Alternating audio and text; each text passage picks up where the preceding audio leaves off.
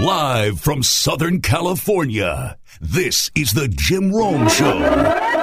Like NFL camps are starting to open up, so here's the number one thing that you want to avoid if you're a player.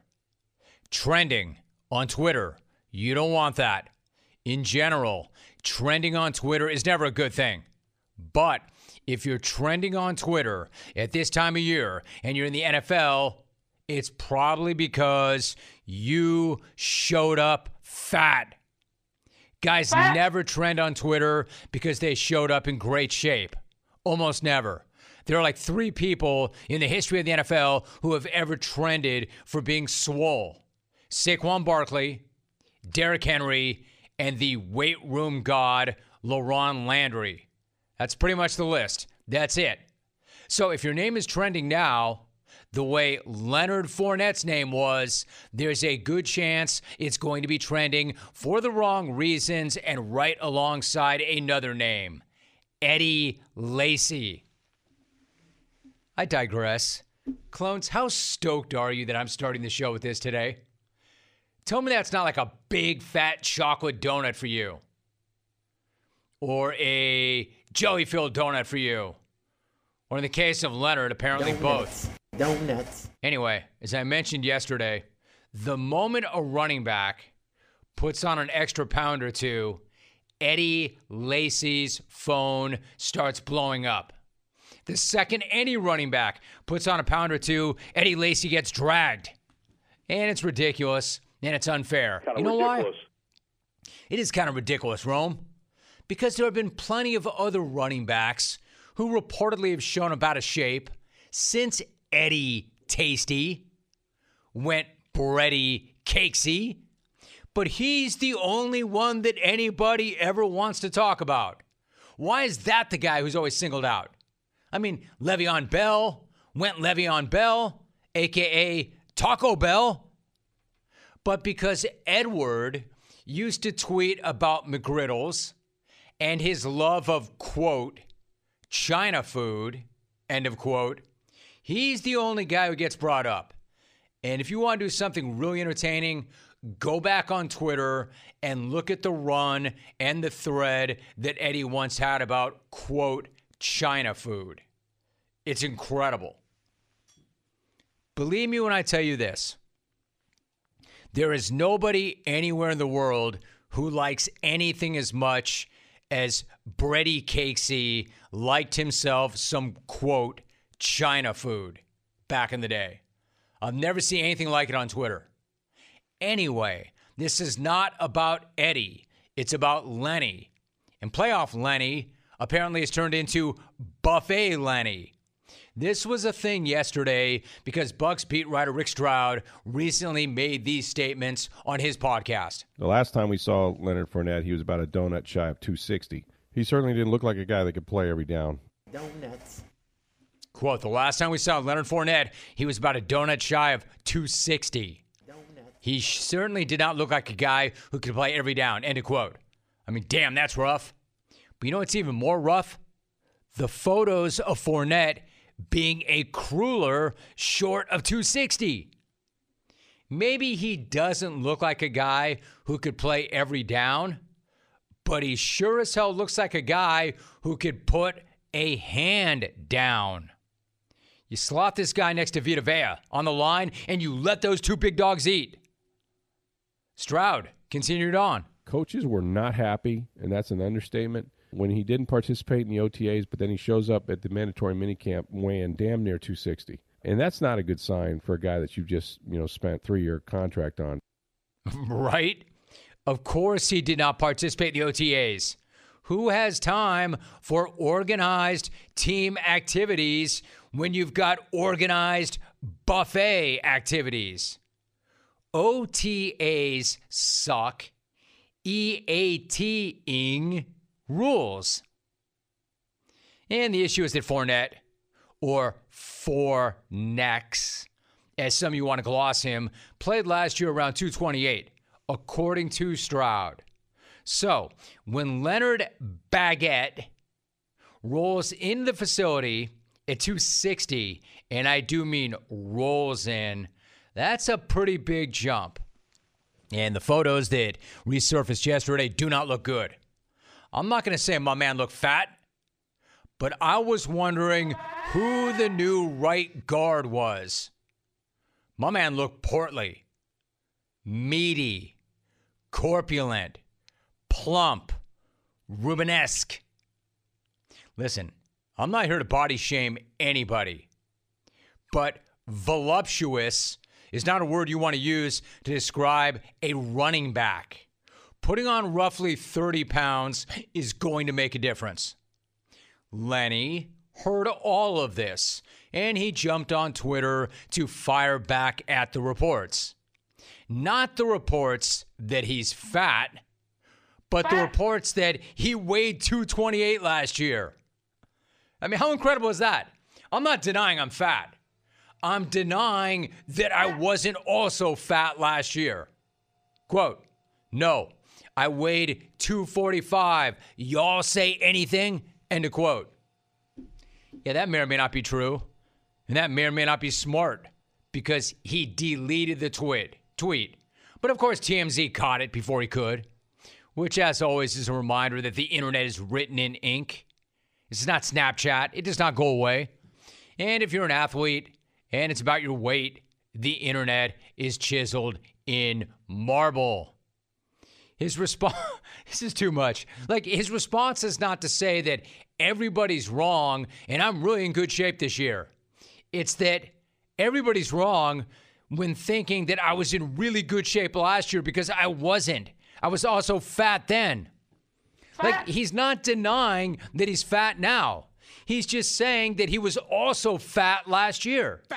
Not as fat as he is now, but fat nonetheless. So y'all can get out of here with that crap. Look, I'm going to be honest. Saying I'm 15 pounds overweight, not 30 pounds overweight, is not exactly the debate winner that you think it is, Len. It's kind of like, hey, ass clowns, quit calling me Leonard 4 Tons. I was fat last year, too. I don't know, Len. That does not have a great ring to it. It's not a real persuasive argument. Now, here's the thing. I don't want to be a hypocrite. I just spent a bunch of time in Wisco. I'm the last guy who should be handing out diet advice to anybody at all. But if you're a running back, you simply cannot afford to show up to camp out of weight. And you really can't show up obese, especially at that position. Especially at that position. And with the most decorated, dedicated, committed athlete standing right in front of you under center. Tom Brady won't even eat tomatoes because he's worried about inflammation. If I eat a tomato, I want like an award. I want to be made like a Nobel Peace Prize winner. Hey, I ate a tomato. And why not some broccoli too? I guarantee Fournex's next tomato will be his first tomato ever in life. Again, you cannot show up fat to camp unless it's a fat camp, especially at that position because running back is the most replaceable position in the NFL. There's always a running back ready to take your place, one that's not as fat and one that's not as expensive, especially this year when the team picked Rachaad White in the 3rd round. So if you show up 30 pounds overweight, you better change your jersey from 7 to 77 and find a new spot. Otherwise, it's going to go terribly for both you and Brady Cakesy. And that's just not fair to Brady. I guess, Len, what I'm saying is, happy Fat Tuesday. Yeah, I know. Tuesday! Fat Tuesday! Listen, I know that was back in February, but until you drop about 40, big fella, every Tuesday is going to be Fat Tuesday for you. Tuesday! Listen, this is why I have the platform and you don't. I took an athlete and I was critical about his weight because he is an athlete. This is why I can talk about people getting fat if they're athletes because their body is their moneymaker. right? It's fair game. If you're an athlete and you gain weight and it impacts performance negatively, that's why I can do what I do. However, you juxtapose that with you and your, I don't know, fascination with, say, Russell Crowe. Right. Russell Crowe takes his family to the setting of his iconic role in Gladiator. One of the best movies ever. An amazing movie. I'm one of those guys, like when they say Gladiator or 300 or whatever those movies, whatever it is. Like, I'm a Bourne guy through and through and a Die Hard guy, but I'm a big Gladiator guy. I'm not a big Crow guy, but I'm a big Gladiator guy. So I can see where this guy might take his family back to the scene where they shot that. Great moment. Great picture of the fam. Having a good time. Oh, but not for you haters. Not for you clones. You kill the guy. And why? Because of the way he looked. Let me ask you something. I do this all the time. I know. I speak from experience. Who doesn't have a fat face in a selfie? Fat. Let me ask once again. Who amongst us does not have a fat face in a selfie? I mean, you're leaning back. I do this all the time. You lean back. You got a double or quadruple chin. You know, your gut's out. Am I right, Ike? You know. You know better than anybody, Ike. Thank you. Pear. Just kidding, Pear Man. So what I'm saying is, like, who doesn't look bad with a selfie? And who also doesn't have a little gravy stain or sweat stain or bow stains on their shirt? But what do I get? Like, I understand that. But what do I get? I get a sampling of this. Hey, Jim. Time to cue up the Maximus Fattius alarm. Or something like, hey, Jim, are you not entertained? Are you not entertained? By the buffet selection at the Golden Corral. Or, hey, Rome, at my signal, unleash hell. At my signal, unleash hell. On the buffet. Hey, Jim, what we eat at Golden Corral echoes in our toilet seat. What we doing live? Echoes in our eternity. Toilet seat. Like, unless I missed something, and Russell Crowe was signed to play tailback for the Bucs, I don't want to see it. I don't want to hear it. Because it's just not relevant. But a star athlete who just signed an extension for a team that has Super Bowl aspirations, showing up to a mandatory camp, mandatorily fat. I just made that up. That's fair game. Athletes' condition physically is fair game because that's how they make their money and it impacts performance. That's why we can talk about fat athletes. And we're not fat shaming them. We're being critical. I guess what I'm getting at is this. Leonard Fournette can't possibly be more effective at 260 than he was at 228. He just can't. I don't think I need to be Vince Lombardi to know that. I'll tell you what, now you know it's a thing. I led the show with it. Adrian Wojnarowski is my guest. Woj, it is so good to have you back. How you doing? Jim, I'm doing great. Thanks for having me as always. Woj, it's always good to have you. In fact, it's been a moment or two since you and I last spoke, so just bring me up to date really quickly. How are you doing? How is your life right now? Because things are always hectic in said life. I'm doing great. I appreciate you asking. Yeah, listen, we're just this is how free agency works. You sort of free agency, most of the players sign, and then there's these lingering trade situations that usually, and sometimes often take you through the rest of the summer. And I think that's where we are right now with Kevin Durant, with Donovan Mitchell, and with the uncertainty around the Lakers roster. If there's a move or two still to be made, perhaps around Russell Westbrook or elsewhere on their roster. to see if they can improve before they get to training camp. There you go. So let's get into some of that, starting with Kevin Durant. Woj, it's been nearly 3 weeks since you reported that Brooklyn Nets GM Sean Marks was working with Kevin Durant to find a trade for him. At that time, did you think that that would be something that could potentially be wrapped up pretty quickly, or did you always expect that nearly 3 weeks later he was going to be exactly where he was then, a member of the Nets? Yeah, trades for players of Durant's stature, and perhaps there's never been a player of his stature on the trade market with 4 years left on his deal, still at the apex of his talent. Maybe there's never been one quite like this. They typically don't move quickly, and this one hasn't. Obviously, there are any number of teams interested in Durant, but I think because he's got so much time left on his deal, it takes some of the urgency away, maybe a lot of the urgency away from Brooklyn to have to do something quickly. You think back, 2018 with Kawhi Leonard, who, certainly was an all NBA level player, certainly one of the best several players in the league. When he got traded, he was headed into the last year of his deal. He had not played the previous season, and it had been this situation hanging over the Spurs, and Toronto did a good job at that point of kind of waiting out the market a little bit. They had the best offer, and people were uneasy about giving up too much because they felt, and looking back rightly so, that Kawhi Leonard was headed to L.A. one way or another that following off season. This is different, Jim, because, again, Durant just signed the extension. Adrian Wojnarowski is joining us. Woj, listen, I understand that KD is not the easiest guy to read. I also understand that you do not want to speak for him. But if you had to guess, why do you think that he wants to be traded? I don't want to guess on it, Jim. I think there's a number of reasons.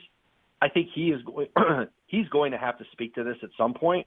I think for people to have a clear view of it, I think it's cloudy for a lot of people whose jobs it is to understand this in terms of teams and organizations and what it is he wants. I think there's a number of factors, including obviously just how it's gone in Brooklyn and how last season went and the underachieving nature of this window in time he's been there. I think the Warriors winning a championship and then sort of this whole new wave of criticism that came Kevin Durant's way in the aftermath of Golden State having won since he left. Obviously, they had won with that group before he arrived.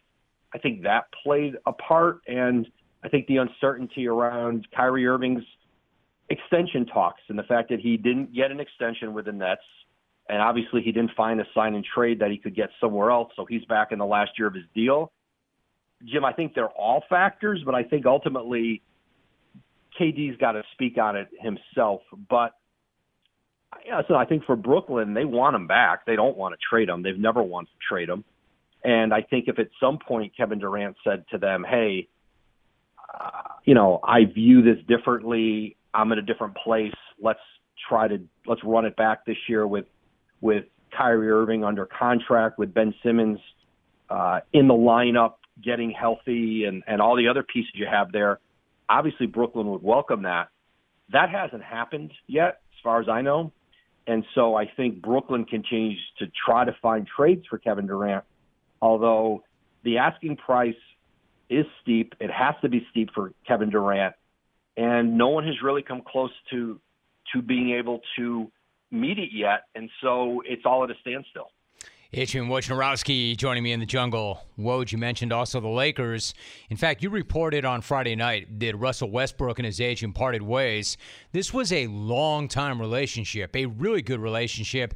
Is this just a matter of a long-time relationship coming to an end, running its course, and things like that happen? Or, in your opinion, is there more to it than that? Is there disagreement about how they each see his future?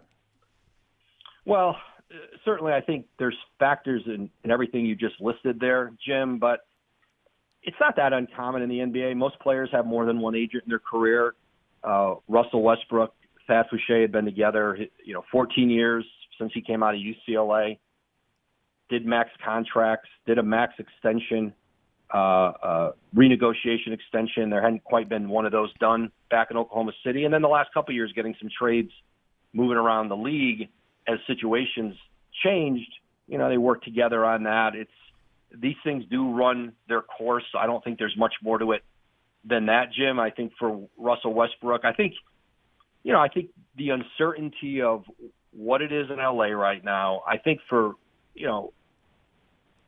Westbrook, I think he, like anybody else, he wants to be wanted, and he wants to be wanted by them. He wants a chance to have a better season there this year than they had last year. And obviously, I think a lot got put on Russell Westbrook.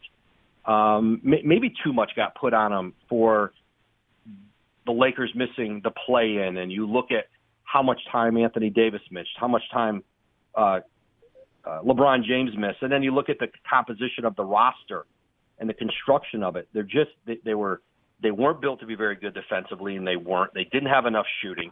And there was a lot put on Russell Westbrook, who was the one healthy enough anyway to play virtually every night. So I do know that he has really liked getting to know Darvin Ham. He's connected with him.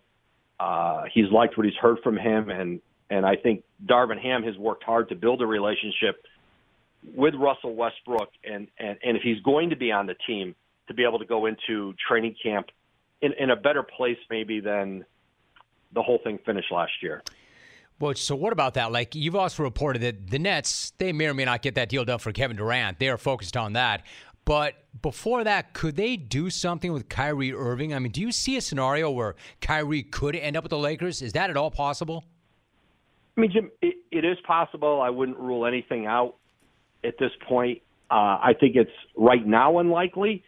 And I think if you're the Lakers, there are other possible scenarios with Russell deals that I think they can, I don't know if they can do, but they would like to try to be able to do. And there's other deals without Russell Westbrook where he would stay. His salary at $47 million is hard to trade. Typically, a contract like Russell Westbrook's gets traded for another contract that's comparable. John Wall, Chris Paul. When you're trading players with just that much salary, to make the money work, typically you've got to, you don't want to always take back 3 or 4 players. It doesn't make sense because you're going to gut a team might be gutting its depth to do that. But there are teams with cap space like Indiana that could take on Westbrook's money hypothetically and do a deal and do a different kind of deal. But the Lakers have been trying to work on that since the end of the season. Nothing there yet. Indiana has a player in Buddy Hield, a center, a guard in Buddy Hield, who's a former Rob Pelinka client, who he knows well. Miles Turner, their center, certainly is appealing to the Lakers, but it's unclear that the Lakers would be able to. You're going to have to incentivize a deal, meaning you're going to have to put draft picks in most all these deals when you're moving Russ out right now, and there's a hesitancy on the Lakers' part to do that while you don't want to you don't want to feel like you're giving a season away. The money does come off the cap this year, but if you give away your 27 first-round pick, your 29 first-round pick, it just limits what you can do. It's not necessarily that the Lakers are ever going to pick with those players, but you want to use those picks to really improve your team, not just get money off. And so I think that's the spot they're in between right now. But I do think the Lakers will probably do something between now and training camp or now and the start of the season, whether it may not be an all-star level player. And, some of the guys they've talked about, Eric Gordon in Houston. I mentioned Buddy Hield. Again, both former Rob Pelinka clients, as he knows well.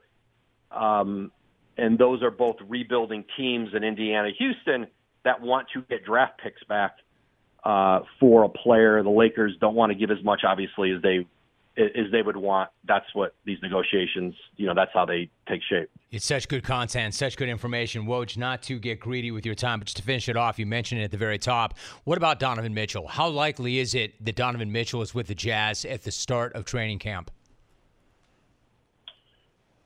They're definitely talking to teams, Jim. I think Donovan Mitchell, again, 4 years left on his deal. Danny Ainge's history in making deals is he does them when he feels like he's getting max value. There's certainly no rush to have to do a deal. New York is very interested in him. But I think New York is trying to be in a situation where they don't bid against themselves, where they don't keep offering, where they're not put in a position where they have to keep offering more and more, and they're not clear that there's somebody else offering more and more. And so because of just that dynamic, I think this is probably not a quick deal anywhere. The Knicks certainly are motivated on Donovan Mitchell. They picked up Jalen Brunson, obviously, in free agency. And the Knicks have a bunch of picks. They have some young players that might be of interest to Utah. I think that one is going to play out over the summer. And certainly I think there's going to be other teams that are interested in Donovan Mitchell. But the Jazz are in a position of strength just because, again, like Brooklyn, 4 years left on Donovan Mitchell's contract. He is an ESPN senior NBA insider, host of the Woj Pod, I should say. Two-time APSE Columnist of the Year, first digital reporter, as I mentioned, to win 3 straight NSMA National Sports Writer of the Year awards. And he and I go way back. I consider him one of our best friends. Adrian Wojnarowski, my guest. Woj, really, really appreciate you finding time to do this show. As always, thanks so much, Adrian. Jim, you're the best. Always an honor to be on. We'll talk soon. Love it every single time. I love that sound. Always pumps me up. That is the sound of another sale on Shopify, the all-in-one commerce platform to start, run, and grow your business. Shopify is the best. It gives entrepreneurs the resources that were once reserved for big business. So upstarts, startups, and established businesses alike can sell everywhere, synchronize online and in-person sales, and effortlessly stay informed.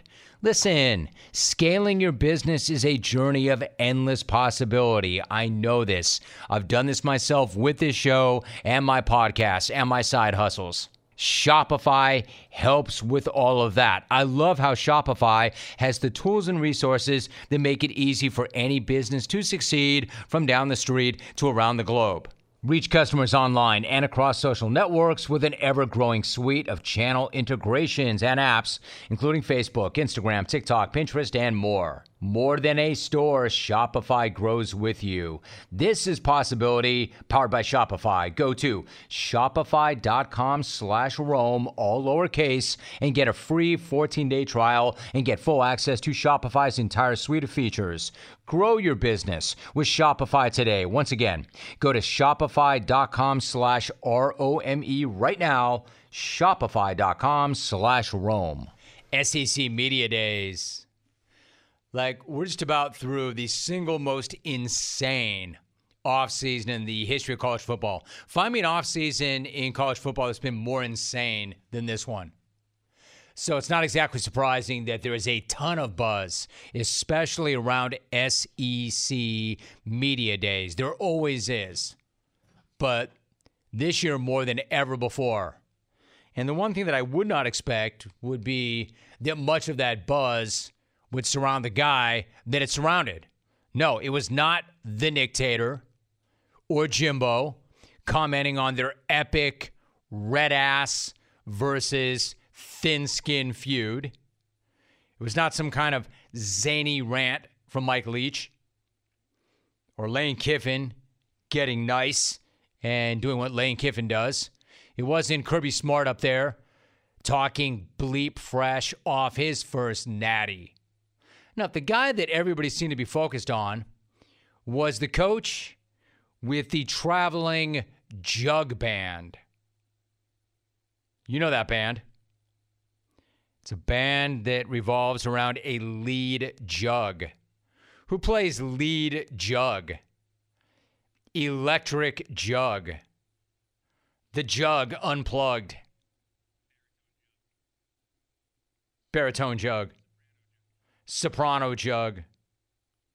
You know, the one guy who showed up in Louisiana and then overnight somehow became a changed man with a changed accent. Of course, I'm talking about Brian Jughead Kelly. BK was the SEC Media Days opening act, which I'm not really sure how I feel about. I mean, you want to put the best band on first? Don't other bands open for the band? What are you talking about, Rome? The Nictator is the guy. Not anymore, he's not. Not with BK and the Jugheads. They're the headliner. Why are they opening up that show? BK and the Jugheads are the ones on the marquee. You don't want to have an opening act steal the show because then the so-called marquee act gets their ass booed off the stage. We've seen that before. Yet they decide to open up with the marquee act, BK and the Jugheads. And he was about as compelling as an opening act as you could ever have for that reason. Mostly because at this point, it's not just like his ability to shred on the jug, and he can. I mean, this dude's like the Jimi Hendrix of Jugheads. This guy's Jimi Hendrix, Eric Clapton, and Eddie Van Halen all rolled into one on a jug itself. I'm telling you, Eric Clapton in his prime couldn't shred the way BK can right now on the jug. Right? Yeah, Eddie Van Halen, my ass. I mean, pretty good guitar player. Hendrix, a little overrated if you ask me, but he was Jimi Hendrix. BK on the jug dominates all these guys. Anyway, the thing that makes the guy so intriguing is not only like he's a prodigy on the jug. You can't teach that. You cannot teach that. My man is an absolute magician. He's a freak.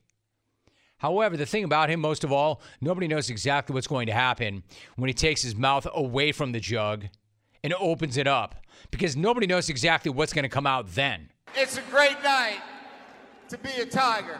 I'm here with my family, and we are so excited to be in the great state of Louisiana, but more importantly, to be with you great fans, and to be part of what is going to be an incredible ride here at Louisiana State University.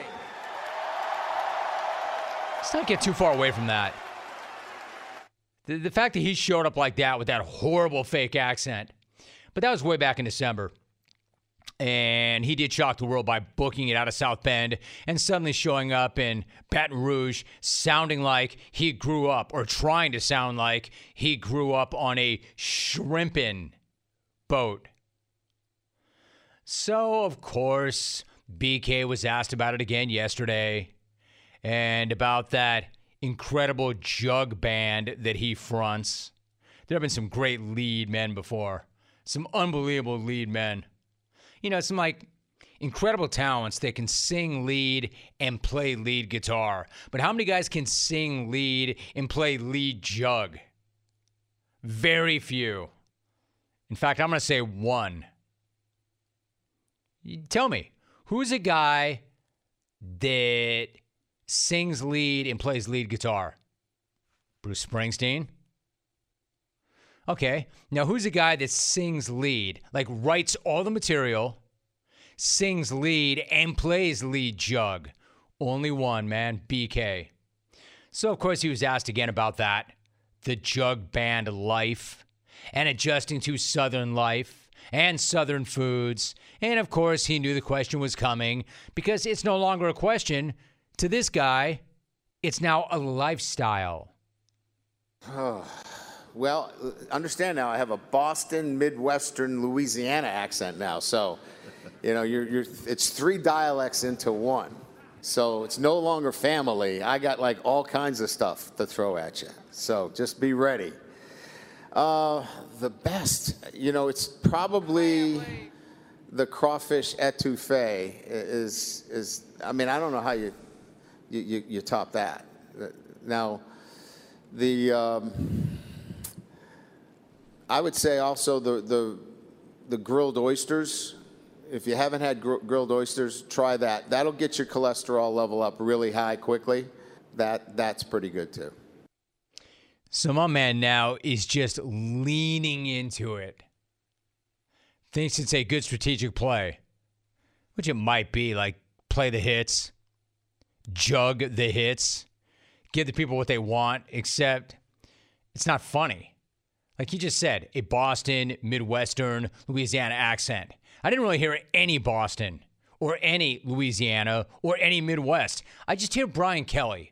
I just hear Brian Kelly sounding like Brian Kelly again. You know, like the guy who had been on this show so many times who always sounded exactly like that.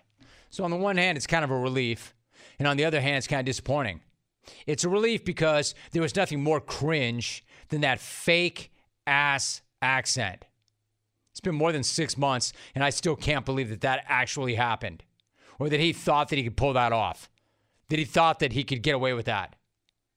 But at the same time, now that he is like leading us on to believe that there's more, sadly, I want more. And it's like one of those things that you don't want to do. You know that when you do it, it's going to feel like crap, and you're going to hate yourself, and then you're going to have one of those deals where like, all right, now how can I make that right immediately? In other words, like the thing I do all the time, the pantry run. All right, inside of that pantry, there is sugar. There is Kelly. I want Kelly to go with that fake-ass accent once again. I want to go into that pantry because there are Oreos in there. Hey, Rome, you don't want to do that. You know what's going to happen.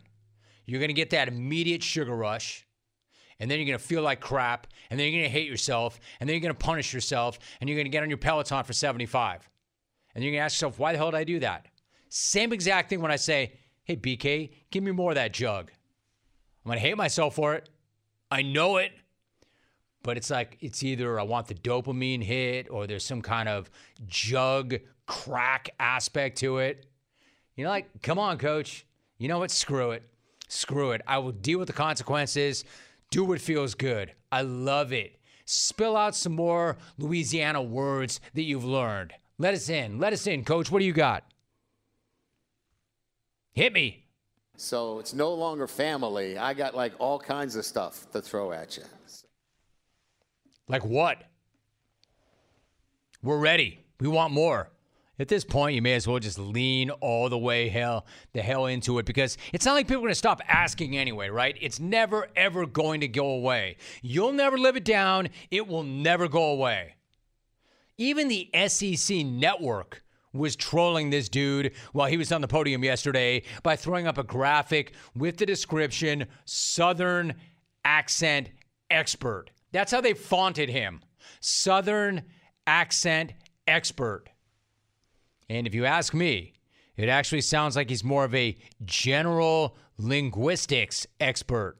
He seems to understand all kinds of regions and dialects, but it does seem like he's got himself a new favorite. I've gotten to love where I'm at in Baton Rouge. I love the people. They love football. They love family. And they love food. And that fits me really well. So I guess I should have been in the South all along. Because that makes so much sense. Right? Because, you know, it's not like they love football or love family. Or love food in Indiana. They're not about those things there, are they? They're not about football, family, and food in Big Ten country. I just spent 2 weeks in Wisconsin. Trust me, BK, they love football there. They love family there. And most of all, they love food there. Big Ten. Yeah. What do you think of? What comes to mind when you think about the Big Ten? How much they hate football. I'll tell you what I think about when I think about the Big Ten. The fact that they hate family. The one thing the Big Ten is known for is their utter hatred of food. Come on, man. I actually love the trolling because there's just no way to undo the family incident. You can't undo it. You can't unhear it. And he's got to own it. And he'll try to spin it. Because nobody's ever going to stop talking about that, which is why he really should just take that jug band out on a full Gulf Coast tour. It's a great night to be a Tiger. I'm here with my family, and we are so excited to get the great state of Louisiana, but more importantly, to be with you great fans and to be part of what is going to be an incredible ride here at Louisiana Did I hear the chicken man? Nobody is more in favor of reinvention than me. BK, lean in, scrape that washboard, blow into that jug, Slap those spoons together. Listen, I'm sure LSU fans are already sick of this. And there will probably reach a point in time where it will get old. Even if the jokes never end, because they won't. But we're not there yet. LSU fan, just know, we're not making fun of you. We're not. I'm not here to clown you. Nothing but respect for you, LSU fan. In fact, what I'm here to say is I'm an enormous fan of the Jug Band. If you know anything about me, you know my favorite bands. I'm a alternative rock guy, punk rock guy. Replacements, REM, Rise Against, BK and the Jugheads. Family. I love it. Family. I'll never forget the first time I got backstage to see BK and the Jugheads. These guys all sitting around tuning their jugs. Nothing like seeing a master craftsman. This dude tuning his jug. I remember once BK got up on stage and he shouted out to a guy. He's like, you know, it doesn't matter where I am, 3 o'clock in the morning. When that jug needs to be tuned, I'll call him up and he'll be right here in my room working on my jug.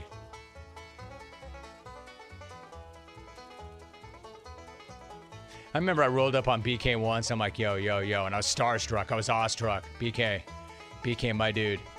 Tell me that's not just another show. He put down his jug. He looked me in the eye and he goes, dude, it was just another show.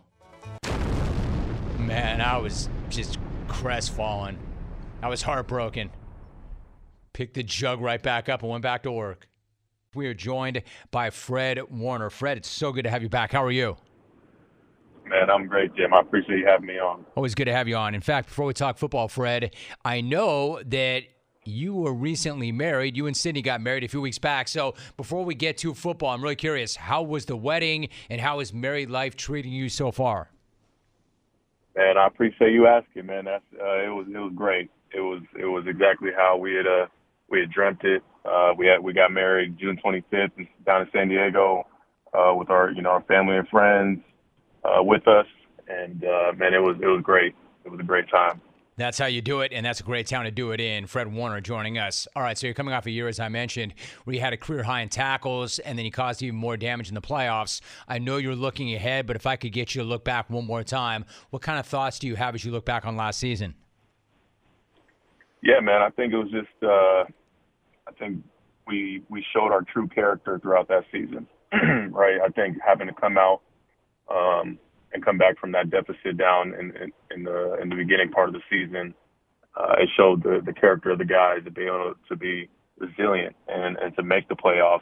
Going into that Week 17 game and winning a game against those future Super Bowl champions just to even make the playoffs. And unfortunately, we didn't get it done in the NFC Championship game to have a shot, but that's going to allow us to have that fire in our belly going into this season. Right. And remember that feeling we had and work even harder.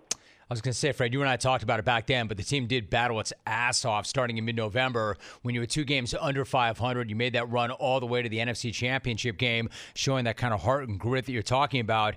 You also made the point that last year was a really challenging year for you personally. You said, quote, I learned so much just of myself and going through some hardships throughout the season. There was a point in time where I was in a darkish place. I kind of had to bury myself out of there. End of quote. I think that's really interesting. Like, how dark did it get, and then how were you able to dig your way out?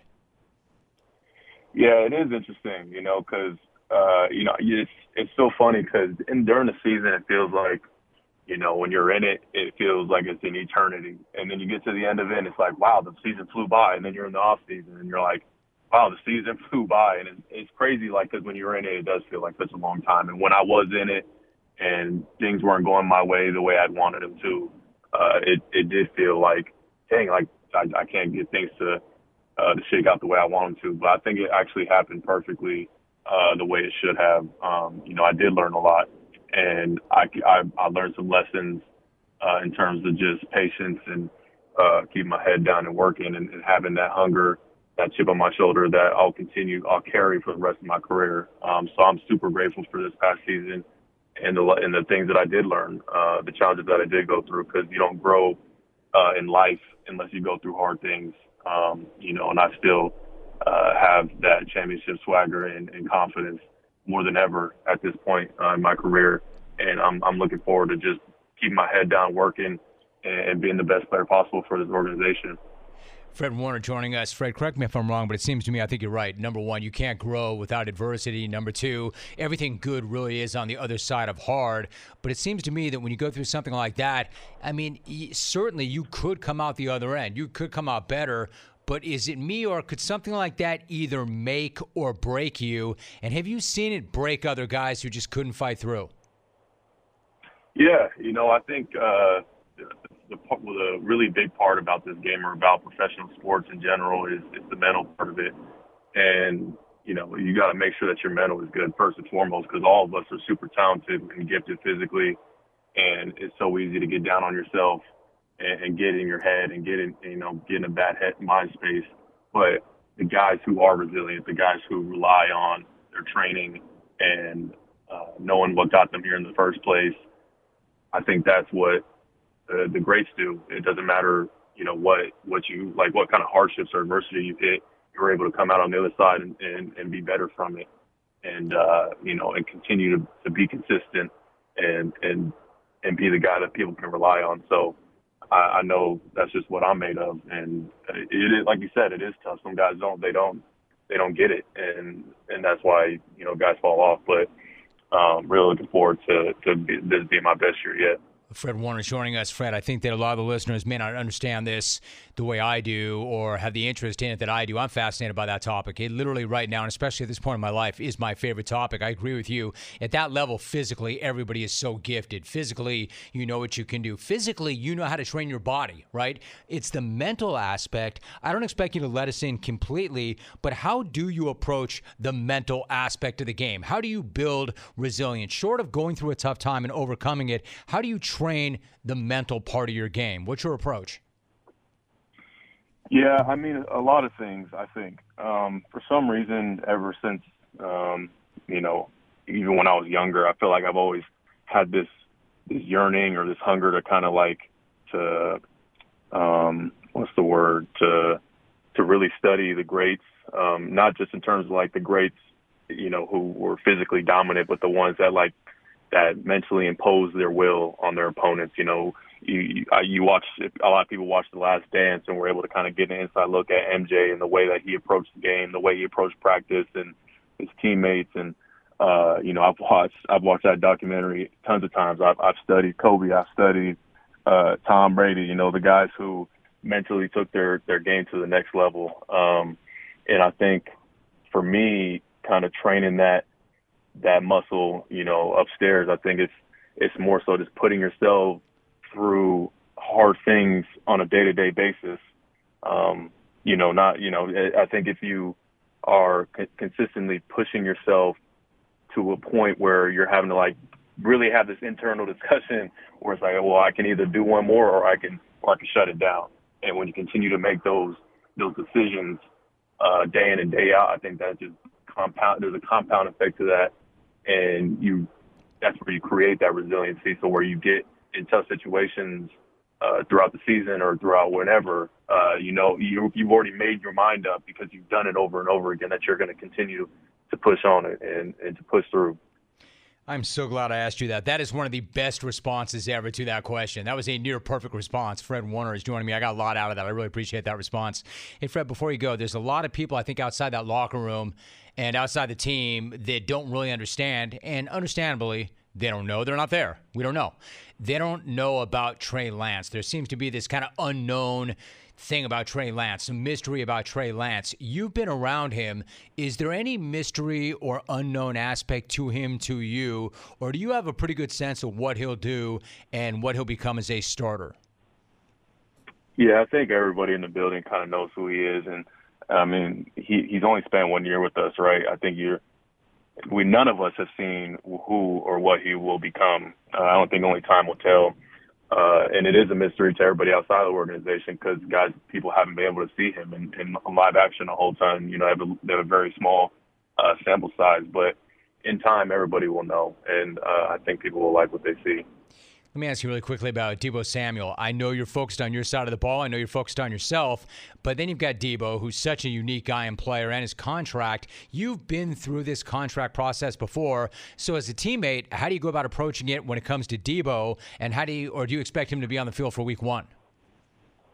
Yeah, I've spoken on it, and I think, I've always said the same thing, that part of it, that's the business part of the game. And, guys who go through that process, I've been through it.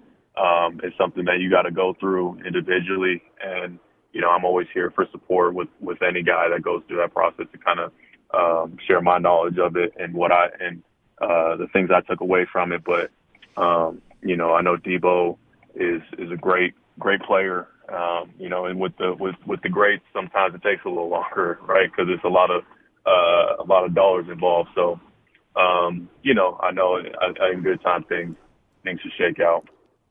Fred, I know you're there to support team, and I especially know that you're there to support fam. You and I have talked about your younger brother, Troy, in the past. He's with the Bucs, and he's getting ready for his second NFL training camp. How much pride is there for you personally in the way he's gone about attacking the opportunity as an undrafted player last year? And then what advice did you give to him? Yeah, man, he's excited. He's excited to compete this training camp, first training camp with the Bucs, and super proud of the way that he's gone about it. I've seen guys who have gone the undrafted route on my team. Not unfortunately, I should say.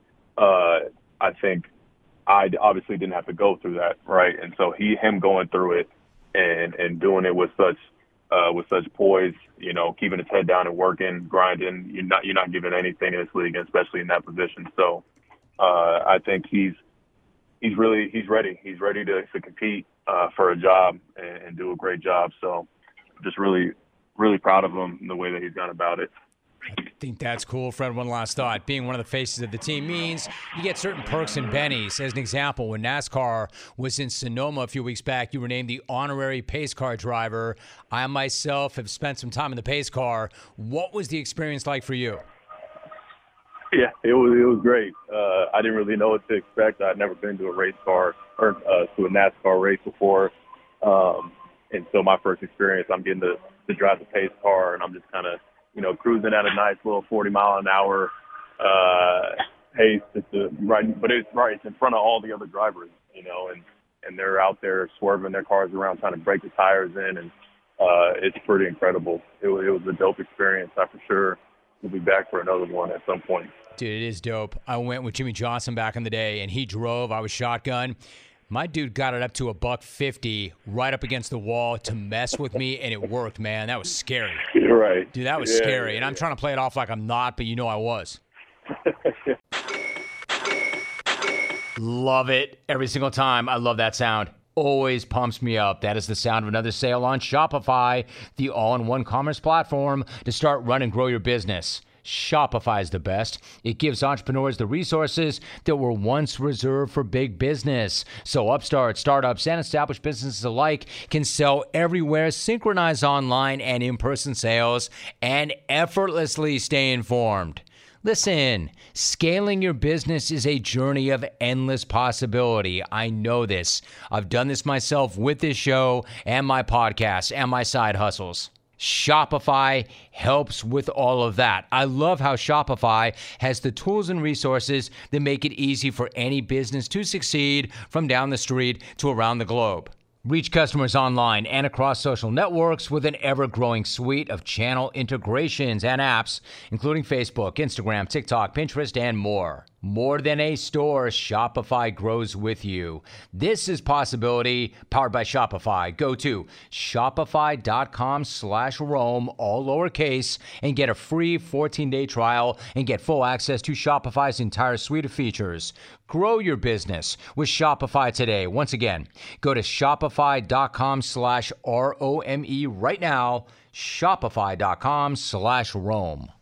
Sean Bradley is my guest. Sean, great to have you on. How are you? I'm awesome, bro. I appreciate you having me on here. is a great day. This is awesome, bro. My man, it's great to have you on. I appreciate that energy. All right, so I want people to understand and appreciate what you've accomplished and how you got here. I want to go back a little bit. You first came into the league as a 6th-round draft pick, so you had to fight for everything, including a roster spot. So what do you remember about coming into the league and trying to make a name for yourself? What was your mentality in that first camp? Yeah, I mean, I kept it the same way, man. At Temple, I was really like, Temple tough mentality, always just trying to attack everything I did. So that's how I took it into the league, man. Now, I would say I was very much nervous more than anything. I was pretty nervous because learning a new playbook, just getting adapted to the level of physicality, speed of the game. But, I mean, after a couple practices, I got used to it, and then I just tried to attack it, take it day by day, you feel me, just get better each day, so. Sean Bradley joining us. I like that Temple tough mentality. How would you define or describe Temple tough and that mentality? I mean, just relentless. Aggressive, just always there, always talking, always being around the ball, doing the right things on and off the field. It's not just like a on the field type of thing. It's also off the field, how you carry yourself in the community, how you carry yourself at home to other people. So it's just a mentality that you have to have as a whole in your personality. Sean Bradley joining us. Speaking of community, then, you played your high school ball in Jersey. You played at Temple. So that said, what does it mean to be playing for the Philadelphia Eagles? Oh, it's an honor, bro. I mean, the day I got drafted, man, just from being in the area, I lived 20 minutes from the facility, maybe 25. I grew up 20 minutes from the facility, so whole family's Eagles fans, everybody. So getting that call that day was just, it was truly a blessing, man. It really is, man. It still is. So if we go way, way, way back, there's a story that back in the day, you and your Pop Warner team watched Javon Curse and the Eagles practice. Is that true? And if so, what do you remember about that day? Yeah, man, my Pop Warner team. It's crazy. My Pop Warner coach just had sent me a picture of it, maybe like a couple months ago. But it was outside. I can't remember where it was at specifically, but we did like the same type of thing. It was a bunch of drills, and I have a picture with Javon Curse. He signed a football for me. And it's crazy, man, it's how everything comes full circle. Yeah, Sean, it comes full circle. But as I mentioned, you were the 196th pick overall. Now you're getting ready for your third camp, and you're coming off a year where you were a Pro Bowl alternate. I know your coaches and teammates really want you to get the official nod. What did it mean to you to be an alternate, and then how much would it mean to you to get there this year? Oh, man, being an alternate kind of put a chip on me, man, because it wasn't like, the statistics to me, I've always said, like, I've been more of a team player. I want to win more than anything. But, that was something I wanted, man. And then given the alternate, I'm like, all right, well, then now I got to be even better. So, you feel me? So, just having that confidence that the team gave me and then the coaches even having me, just trying to be a better player, man. I'm just trying to better myself and like you said, man, get that nod, man. I want it. But more importantly, man, I want to win. So, whatever happens, if we win, I'm cool with that. Sean Bradley, my guest. What about the team? There's a lot of hype surrounding the team right now. A lot of attention is focused on this team going into the season. I'm kind of curious, what are you doing with all that attention? How are you handling it and processing it? Do you embrace it, or do you just try to shut it out completely? I mean, yeah, that's what we do, man. You block out the noise and you take it, and you take it one day at a time, man. You get 1% better. That's what we live by in that facility. Like Coach Nick Sirianni's always said, we climbing a ladder, we building a flower, we building from the ground up, man. We take it day by day and we keep adding to it, and that's where we at, man. We don't really listen to, the all-star teams and we got this person and we got that person. We got to put it on paper and make it work first. So one day at a time, and by the end of the season, we're going to be where we want to be. Hey, Sean, I had James Bradbury on the program recently. We were talking about the chance to come to Philadelphia and to play with my guy Darius Slay. You said recently that you get chills when you talk about that defense. How special does this group feel to you? Oh, man, it's definitely special, man. From OTAs, just being around that energy and that environment, man, it's like James came in and it's like we all clicked, man. It's like we never missed it. It's like we've always been on a team for that long. Like, everybody's ready to go. Everybody has the same mindset, the same goal. And it's good, man. Everybody's trying to help each other. No one's out there like, man, I'm trying to do this for myself, and there's none of that, man. Everybody wants to help each other, and everybody wants to win. And like, you can't be around nothing better than that. That's what all you want. Sean, I think it takes a different breed. Correct me if I'm wrong, but it takes a different breed anyway to play special teams. Not everybody can play special teams, and certainly not at that level. In your opinion, what does it take to thrive as a special teams player in the NFL? I mean, you just got to be relentless. You got to be relentless and aggressive with it, because my rookie year, I felt like I came in, I feel like I did solid on special teams, but it was more like I was out there trying to feel my way around, like feel the game and like play it safe and kind of like try to position it. And special teams, and it's not like defense where you got to be like, this is where you're supposed to be. This is your assignment. This is what you need to do. Special teams is like, here's what you have to do, but then you go make a play, right? And that's what special teams is, man. So you got to just be relentless and aggressive and have no fear. You got to really run down there and light them up. All right, so to that point about how like there's where you're supposed to be, or there's a point where you just got to get down there and light somebody up. You had this huge hit on Denver's Deontay Spencer last year. Your description of it was actually amazing. You were pretty sure that he didn't see you. How did that play set up, and then what did that hit feel like, if you can explain the terms of that? Yeah, man, I'll tell you about that. Man, like I was remember before the play, like it kind of happened, and when I was running down there, I remember telling usually when I make a tackle, you always break down and you try to, you want to track that hip. But like with me, with that play I was running down and I remember thinking to myself, I'm like, you know what?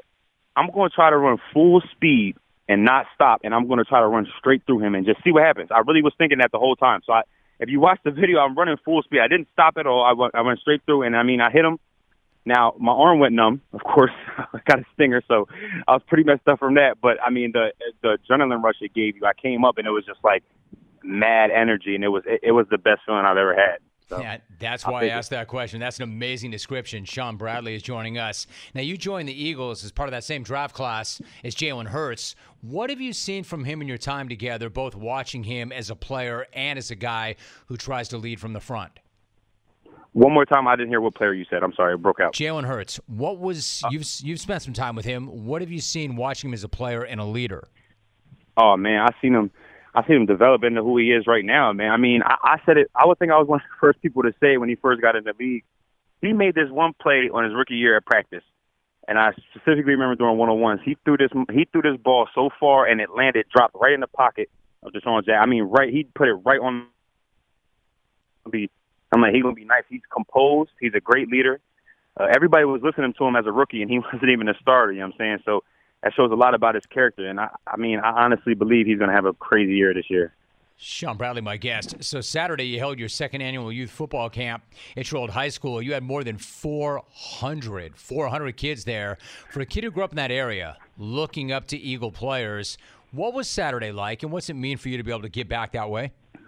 Yeah, man, it was a great day, but it was emotional, man. Like, it was a lot for me, man, because it was awesome to see. I seen the kids, mad kids. I seen players, people that I knew, people that grew up, watching me when I was little, seeing all them out there, my family's out there. It was just a great day, man. It was awesome. The energy, the kids were excited. We had people around them hyping them up, going through all these drills. It was just good to see them smiles on their face, man, and just give them something to believe in, man. Like, you can do this.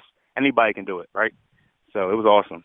Shawn, what's that like for a young kid? Like, you remember, you were that kid on the way up. Like, how much does that mean to a young child that maybe doesn't see the possibility, understand the possibility, but then you put them in that environment where they have that experience and they get that energy? What's that do for a young person in their mind? Oh, man, it gives them that sense of confidence in themselves, I think, more than anything, right? Like, we're going through a drill and you gassing the kid up and, oh, that was a great hit, man. That's how you do that, man. You give him a high five, man. He's going to take that forever, man. He's going to believe in himself. Like, yo, I can really do this. Like, Shawn thinks I can do it, or somebody else thinks I can do it, and you're going to have that confidence in yourself. And that's all that matters, man, just believing in who you are, right? Not what everybody tells you can and can't do. There's a lot of kids out there that were like, I'm too little to do this drill. Well, it's like, nah, you can do this drill. Everybody can do this drill. Don't limit yourself, right? So that was the main thing, man. Yeah, finally, I want to ask you this, and this is certainly not a condition of the interview, but I'm really curious. Like, is this something, I'm hearing your energy. I mean, is this something you are eager to give back and do because it's fun and it makes you feel good? Or do you feel like it's kind of an obligation and responsibility? Because I would imagine on the way up, so many people made sacrifices for you. Yeah, I mean, I love to do this, man. Like, those camps, I wanted to do a camp the day after I got drafted. That summer, I wanted to do it before I even stepped on the team. I wanted to get a camp because, that's just something, like I said, like, kids never had that when I was growing up. I didn't have no camp around this area specifically that, I could go to and things like that. And so for them to see me do that, man, I want to do it, man. I love this. I love to see the kids' faces afterwards. I love signing stuff for them and taking pictures with them, man. It's just awesome. I think for all the years I've done this, Sean, you're the first one I've ever heard say that. That, like, I've said, like, what's the first thing you thought of after you were drafted? Or what's the first thing you thought of after you signed? I think you're the first one ever to say, right as soon as I was drafted, I wanted to have a camp. I think that's awesome. I love that, actually. Yeah, man. That is good no stuff. doubt. I wanted to see I wanted to get out there, man. I wanted to instantly, like, share the love. Like, yo, we all made it. You know what I'm saying? We all made it. So I love it. He was the 196th pick taken in 2020 out of Temple, a Pro Bowl alternate last year, a linebacker for Philadelphia. And again, they are opening up against Detroit on September 11th. Sean Bradley, my guest. That's how you close the show. Sean, I appreciate that very much, man. Great job. Good to have you on. Thank you, bro. Appreciate it. Let's go to the phones. We go to Central PA. Joe. Good to have you, Joe. How are you? Hey, good show, Romy. Hey, got I don't know if that was BK on the last segment or Hank Hill, but I digress. Hey, I want to talk about this little Soto kid here that turns down $440 million over 15 years. I mean, come on, man. Who's advising this kid? Oh, I do see his agent, Scott Boras. You know, I'll put this in BK terms. You know, that's just a crawdad short of less than $30 million a year. That's $82,000 a day the kid can spend for the next 15 years. I mean, are you kidding me? Come on, man. You got to sign that contract. I don't see how the kid didn't sign it. But then again, his agent is Scott Boras, and I guess Billy Beane had it right years ago when he called Boras an a-hole. I am out. Rack me, Jim. Well, half of that is true, Joe. You are out, but I can't rack that phone call. Greg in Nashville. Hey, Greg, how are you? Romy, how are you, my mother? Good. You good? How are you? Good. So, hey, I'm the king of Mr. B's Sports Ball Brawl, and I'm calling in again, but not to talk about that, okay? You good? You remember that? How could I ever forget that, dude? It was my first public appearance, and there was a dude. full-scale brawl, and the cops came in, and they cuffed people. You generally do not forget things like that. And bringing helicopters in. But here's what I want to talk about. I want to talk about the Lake Show because, listen to me, last season, the big three, Westbrook, Davis, and my man LeBron, only played 21 games together, and they looked horrible. They were 11-10 in those 21 games, Romy. Listen to me. This season, they're back. Don't let Westbrook go. What do you think about we keep the big three together? Because I know you're a Lakers fan. Keep them together. Let's get this thing rolling, and they win another championship. I'm good with that. You think you're good with that? Me, I am, because I'm done with the mediocrity. I think last year they struggled, obviously, but listen to me. They're back. They're back. I'm telling you that right now. And, oh, by the way, on a sidebar note, the L.A. Chargers, Super Bowl bound. What do you think, Romy? Talk to me. All right, Greg. Thank you very much. I like, listen to me. Yeah, I'm listening, Greg. Good night,